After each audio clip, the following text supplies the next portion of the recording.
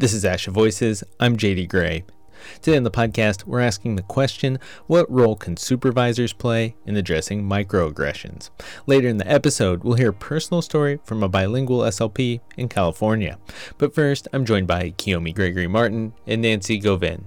And although both guests are SLPs working at universities, I think you'll find what they share is broadly applicable and has value for both supervisees and supervisors, whether you're an audiologist or an SLP, whether you're a clinical fellow or a graduate student, or an audiology or speech-language pathology assistant. Nancy is Associate Dean of Equity, Diversity, Inclusion, and Community Engagement, and an Assistant Professor in the School of Health and Rehabilitation Sciences at the University of Pittsburgh. As a returning guest, Kyomi is an associate professor at Pace University. You may recall hearing her discuss dialects in the classroom on this podcast in 2022. And you may have seen Nancy and Kyomi present on cultural awareness, bias, and microaggressions in the supervisory relationship at the 2023 ASHA Convention. Together, on the podcast, they talk about creating inclusive workplace cultures and what to do if you unintentionally commit a microaggression. To begin the conversation, I asked the guests to explain what microaggressions are. During their presentations, or when speaking with someone unfamiliar with the term, what do they say?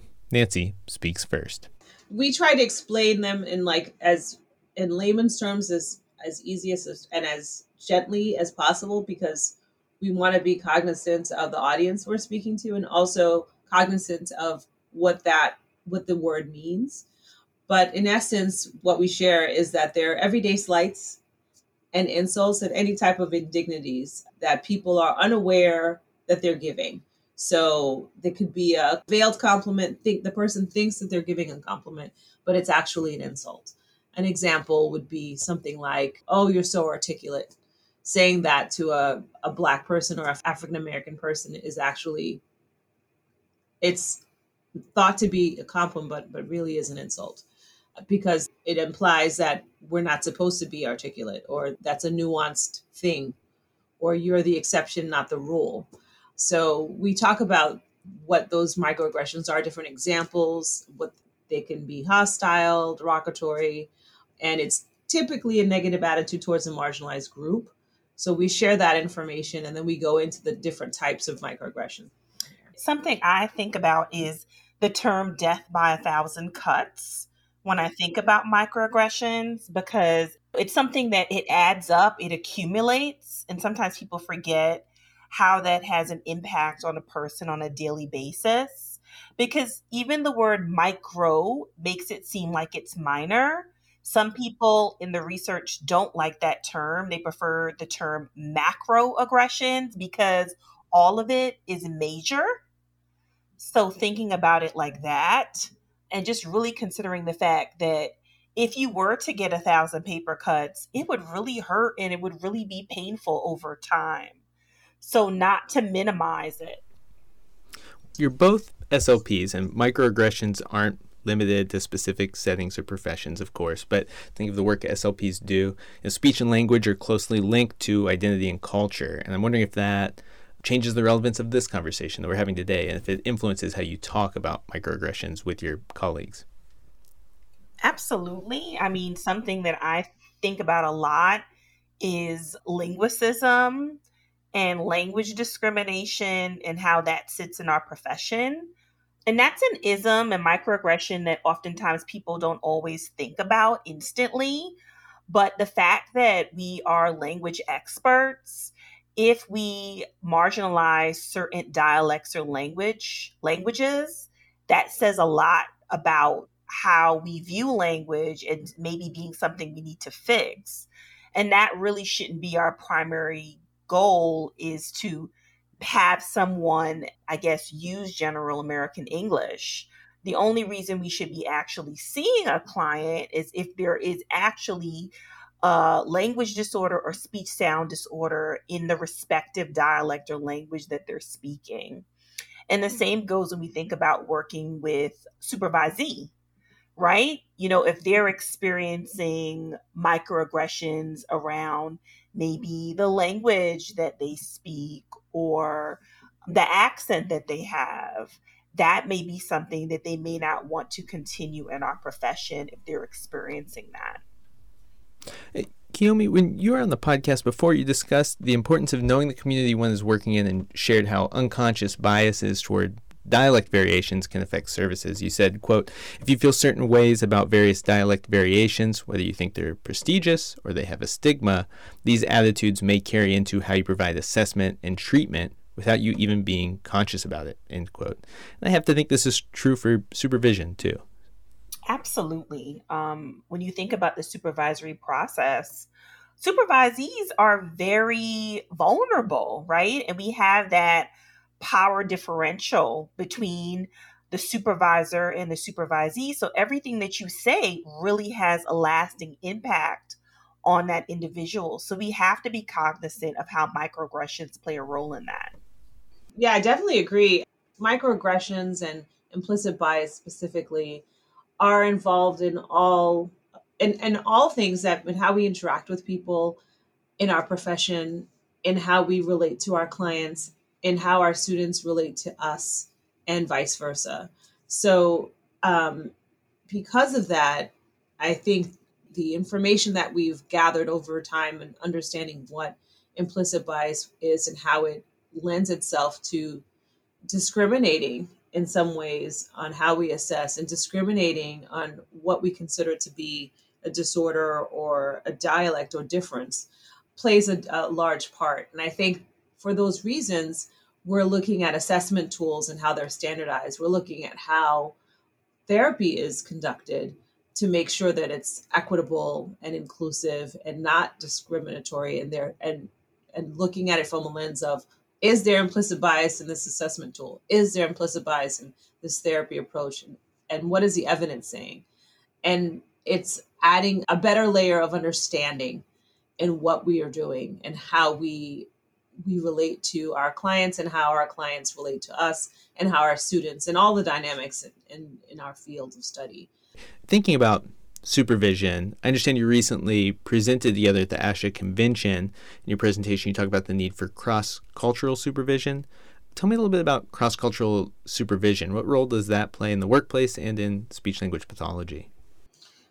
Cross-cultural supervision is looking at how we relate to our supervisees or mentees that we work with from the supervisory lens and, preceptor or clinical instructor lens. And also how we're perceived by them. So I can speak to, and I think both Kyomi and I can speak to being one of the few Black professors in a program working with students that don't look like us. So we've had firsthand experience with cross-cultural supervision. And also our life experience is very influenced by being the only one in the room. We're used to it. When we work with supervisees from different backgrounds or different cultures or different races, we are already looking at making sure that our students are comfortable, making sure that they acclimate well to the new school environment and clinical experience, and how that plays a part in how other supervisees who have minoritized or underrepresented groups as students, how that should be shaped. So cross-cultural supervision is putting that understanding into the supervisory process, understanding that you're not going to know everything about your students' culture and experience, and that's okay. And to also know that it's something that you can use in building that relationship and rapport with that person. And how can that benefit their clinical experience and how it relates to their experiences? So cross-cultural supervision is an accented and heightened approach to how we supervise students and how students experience the supervisory experience. Our conversation turned briefly to demographics. According to 2022 data, 91% of ASHA members are white. And in our conversation, Nancy points out that men are in the minority in speech-language pathology. The percentage of members that self-identify as female, and this includes audiologists too, is more than 95%. Since we were having this conversation in the context of supervision and microaggressions, I asked our guests about the role of the supervisor in addressing microaggressions. Acknowledging that microaggressions are not always committed intentionally, what happens when a supervisor commits a microaggression? I mean, one thing I'm thinking about as a supervisor is remembering that even if a supervisee is the same race as you, there is no monolith, in the sense that even if you as a supervisor are white and the student that you're working with is white, does not mean that you share all of the same values in terms of culture. When thinking about culture, thinking about the iceberg and the idea that there are a lot of things you see on top, but there are a lot of things that are below the surface. I'm thinking about Kimberly Crenshaw's work in terms of intersectionality. It could be gender expression differences. It could be race. It could be ethnicity. It could be socioeconomic status. It could be that you come from a family of an immigrant background. There are a lot of layers to that. So as a supervisor, you need to be cognizant of that. And part of that is asking questions, even something as simple as thinking about the universal design for learning. How does my student best learn? Because maybe I provide more auditory feedback to a student and they're a very visual learner. Knowing that in the beginning when you're supervising that student might allow you to maybe change or modify how you provide feedback. Maybe my feedback would be providing, videos to accompany the examples of what I want my student to do, rather than just auditorily presented feedback. So I think some of those things help in the process. And a bias could be as simple as, I'm an auditory learner. So this is how I'm going to present all feedback to you when I'm working with somebody who that's not how they best learn. So I think starting that relationship off by even asking simple questions about that makes a huge difference, because that's bias too, even though people don't generally think about it as bias, but you may learn a certain way and expect others to learn in that same exact manner. Mm-hmm. So part of this sounds like then is learning to know yourself as well, right? Examining your own cultural background. That's key. Exactly. That's key. That's definitely key. Yeah. Let's say a supervisor were to commit a microaggression, an employee lets them know. How should a supervisor respond in a situation like that? They might, feel embarrassed or not want to accept that this happened because it was unintentional. Is there something that you might say that they should consider in a moment like that? I generally use the analogy of spinach in your teeth at the party. Yeah, she does. I love using that. So let's just imagine you're at this party, you're having a really good time. Someone comes up to you and they're like, oh my gosh, you have spinach in your teeth from that spinach dip you ate at the party. So the first thing you're going to do is you're going to say, oh my gosh, thank you so much. I was so unaware about that. And you're going to leave that party and go to the bathroom and take that spinach out of your teeth, right? That's going to require a little bit of work. Maybe you're a little embarrassed that you've been walking around that party for, 10 minutes with spinach in your teeth talking to people and no one told you about it. But now that they've told you about it, you're going to go in the bathroom, you're going to take care of that spinach, and you're going to come back to the party and you're going to enjoy yourself. Well, that is how we need to learn how to experience microaggression. So there's no good versus bad binary in the sense that if a microaggression happens, that you're a bad person. I want us to not think about it like that. I want you to think about it like, oh my gosh, I had spinach in my teeth. I did something. I said something that was wrong. Impact versus intent. My intent was not to do that, but it had an impact on an individual. Now, what am I going to do about it? Right? And taking the spinach out of your teeth does not mean that the person you performed a microaggression on has to do the work for you. Like sometimes people will say to you like, oh my gosh, like I need to know more about racism. Could you give me some books? Now we all know Google's out there. We can all do some of the work. So I want you to also take the onus about you can get your floss too. And there are lots of resources. So get that floss and get going with what you have to do so that you don't do that again. So I want us to just experience that. If we experience it like brushing our teeth and getting spinach out of our teeth, it'll just make it feel like this is an everyday thing. And the fact is, everybody has experienced performing a microaggression. We've either been a perpetrator, a bystander, or a victim. Everyone has been in all three roles. So I think the more we get comfortable with that, the easier it is to work through these things. We're thinking about supervisors, and often there's a power dynamic at play. And, I can imagine for the supervisee, an employee, a student, they may not want to confront their supervisor because that can be uncomfortable to confront someone that you report to in some way. Absolutely. Scary. It's actually, that's part of the reason why a lot of microaggressions continue to occur within supervisor-supervisee relationship, because I do feel that many supervisees are very vulnerable because of the power differential. But there has to be a way in which you can share this information. And it may be something as simple as providing feedback. Students have to provide feedback to their supervisors towards the end. Maybe that's how a student might feel comfortable, or by reporting it. I know the whole issue is feeling safe. So I think that that's a big issue that might come up for supervisees. I also think that it's also the supervisor's responsibility to allow that openness to happen throughout the supervisory process. So the supervisor should set up an opportunity for there to be conversations about what works and what's not working and how they supervise their students.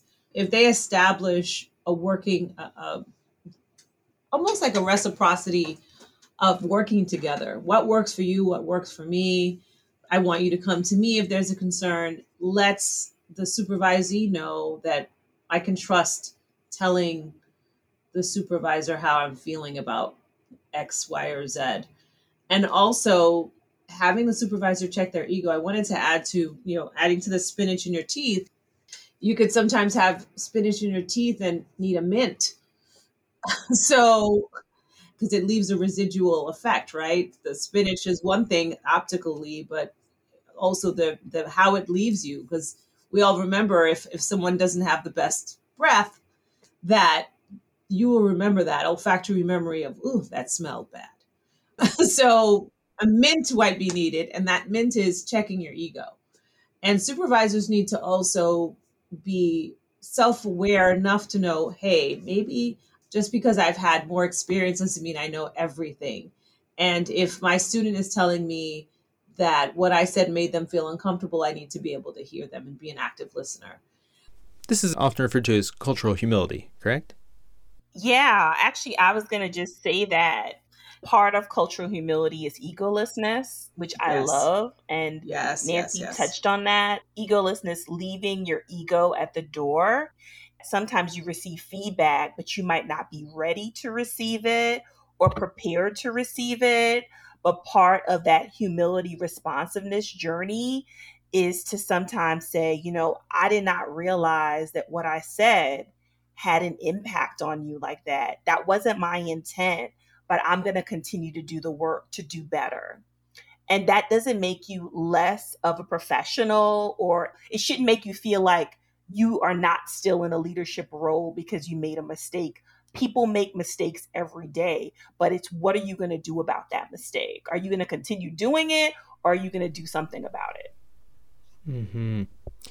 Supervisors have different roles, and they work directly with employees, but in some cases, they're also responsible for workplace culture if they're in maybe an administrative position.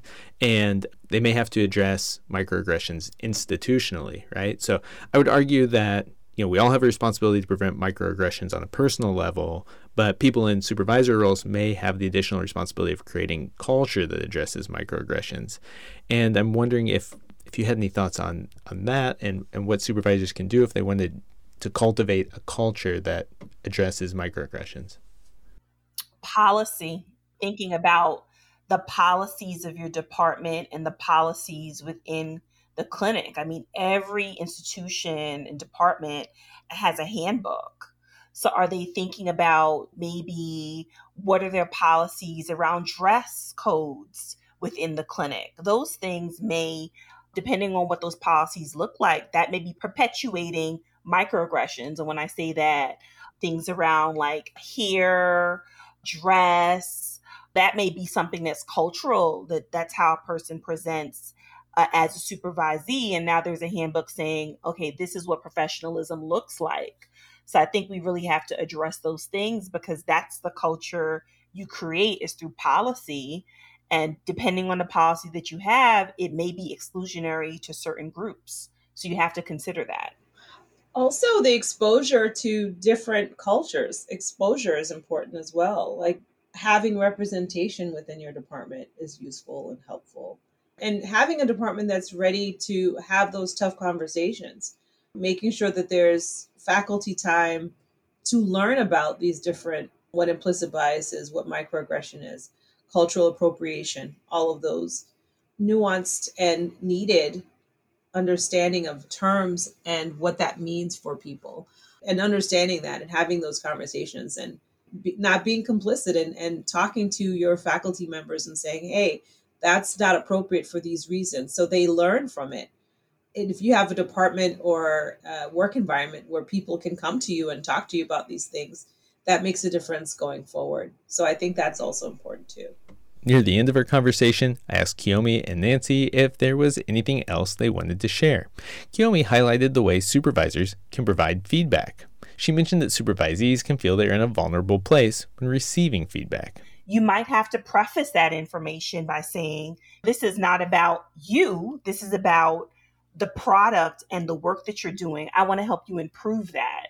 So even thinking about that, because I've found in my experience in supervision that it could be really challenging for some supervisees to receive the feedback. And sometimes they think it's you being critical about them as a person, when it's really about the experience that they're creating for the client. One thing that is also important too is keeping the patient or the person they're working with, their client, as a focus. Teaching your supervisees or working with your supervisee to understand that it's not, just to add to what Kyomi said, it's not about them. It's about their clinical abilities and what is helping the client and what's not helping the client. Another thing is to remind supervisors or clinical instructors to, at the start, especially if you're building a foundation with your supervisee, to put yourself in their shoes, or try to at the beginning. Just remember what that felt like for you when you were in those shoes. Doesn't matter how much time has passed, we all remember what that feels like. And to also have some grace in how you're speaking to your supervisor. Let them know the ground rules. I want to thank both of you for taking the time to speak with me today about this. And I know this can be an emotional topic, and I appreciate your openness in this conversation and your time. And I'm going to say thank you. Thank you. You're very welcome. Thank you for asking us to meet with you. This was great. Thank you. Thank you. Nancy says when sharing feedback with students, she would ask them about how they preferred to receive the feedback, opening the door to a conversation about what works best for them. She says, quote, if a student feels that you're invested in them, they'll be more apt to want to work with you to improve their clinical skills. Before we go, I want to bring you one more voice. Hello, my name is Iván Campos. I'm a bilingual speech-language pathologist. I have worked in various settings such as public schools, private practice, behavioral health, and now I work as a program specialist with Desert Mountain SLPA, supporting various school districts with special ed needs. I first heard Iván speak as a part of the ASHA STEP Connect, Learn, Empower speaker series in 2022. Here he is speaking about recognizing microaggressions. I think one of the biggest things for me is to recognize it for what it is. And now once you recognize it, it's like a sucker punch. You're going to feel all tied up, emotional, and even some physical pain sometimes, depending on what it is or what's happening, right? I spoke with him in November. He told me microaggressions can trigger thoughts of current and past discrimination experiences. He grew up in the LA area. He says his parents immigrated from Mexico, and when he was young, his exposure to American culture was limited. When he went to college in the 90s, he says he remembers experiencing microaggressions and overt racism. I didn't really know how to handle it, but I knew something was not right, and my body was telling me something had happened. When he started taking CSD courses, he says he remembers comments being made about the way he spoke, about him being male. The biggest shift for me was self-identifying what microaggressions are, the feelings that came with being minimized, not being seen, being ridiculed because of some part or all of my identity or intersectionality were being, I guess, pointed out. And that shift in my self-awareness created also a newfound voice. And as a professional, I developed a voice in this area. Years later, in 2019, he joined ASHA's Multicultural Issues Board, a group whose work centers on issues related to cultural and linguistic diversity in the professions. We came up with this idea to invite undergrad and grad students to write about their journeys onto becoming an SLP, onto becoming an audiologist. And so we started to recruit students to share their stories, and we realized that we were coming across a lot of things that were happening in undergrad and grad programs, and even to the students themselves, including racism and microaggressions. The Multicultural Issues Board collected data on student experiences. With more than 150 responses, nearly 65% of the students said they had experienced a microaggression. Some of the themes that emerged were descriptions of how the microaggressions made students feel othered, meaning that they didn't feel part of. There were some damaging generalizations towards their culture, maltreatment from faculty, and also maltreatment from peers.